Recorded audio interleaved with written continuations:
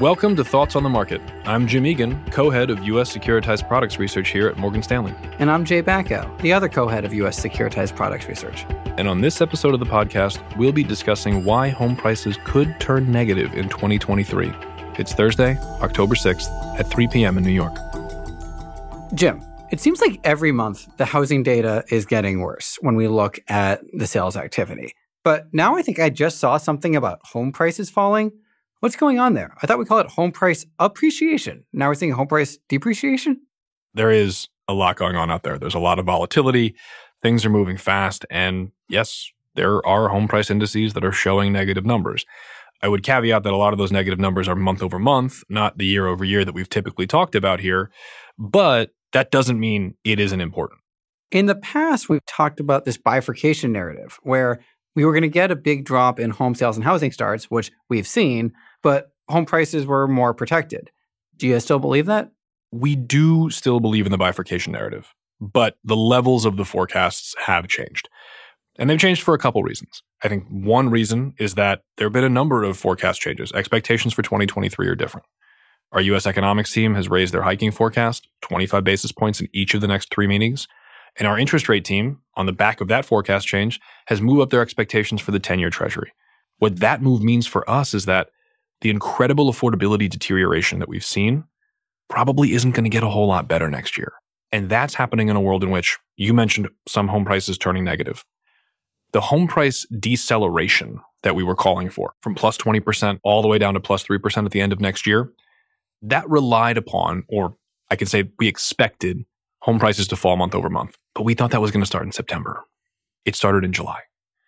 Sales volumes have been coming in weaker than we thought they would.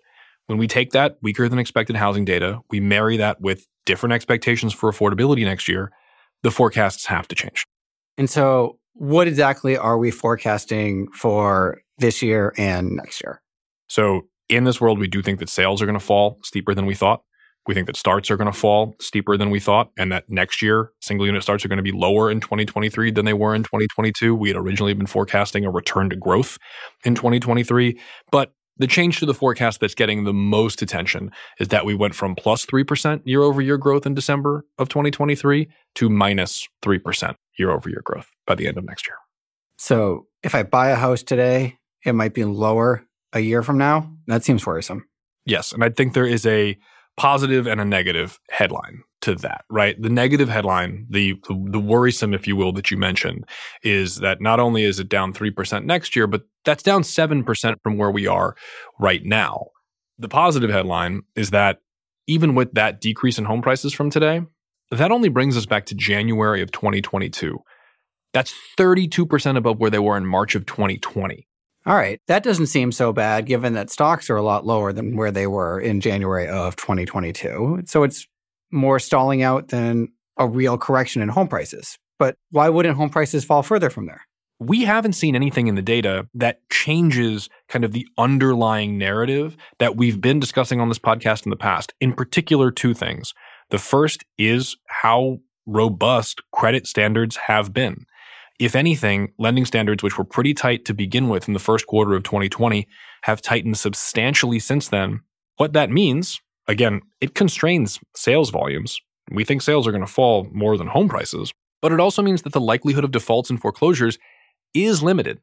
And it is those distressed transactions, those forced sellers that we would need to see a leg down in prices. The other point is, away from defaults and foreclosures, actual inventory is still incredibly low. And because current homeowners sit on 30-year fixed-rate mortgages well below the current mortgage rate, when we talk about affordability deteriorating, we're not talking about it deteriorating for current homeowners. They're much more likely to stay in their home, much less likely to list their home for sale. They're not going to be selling into depressed bids. So that credit availability and those tight lending standards, we think that keeps home prices supported.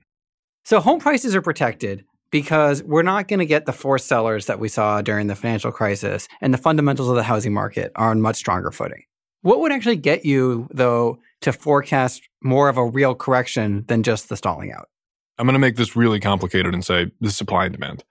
If demand were to be weaker than we already think it is, and that could happen because the historic deterioration we've seen in affordability has a bigger impact than we think it will, maybe because the unemployment rate picks up faster than we're expecting it to next year.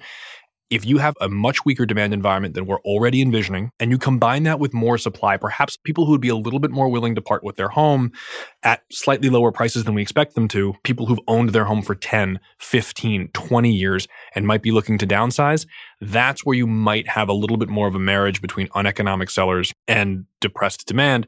That could bring home prices lower than we expect.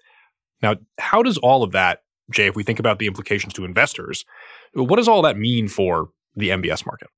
I'm going to make this really complicated too.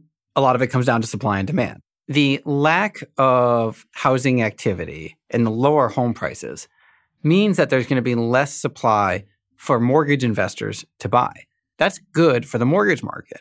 Now, the rapid increase in unaffordability has been because of the rapid increase in implied volatility, which is bad for mortgage investors. This has brought nominal spread to the Treasury curve for agency mortgages to levels that are basically at the post-GFC wides.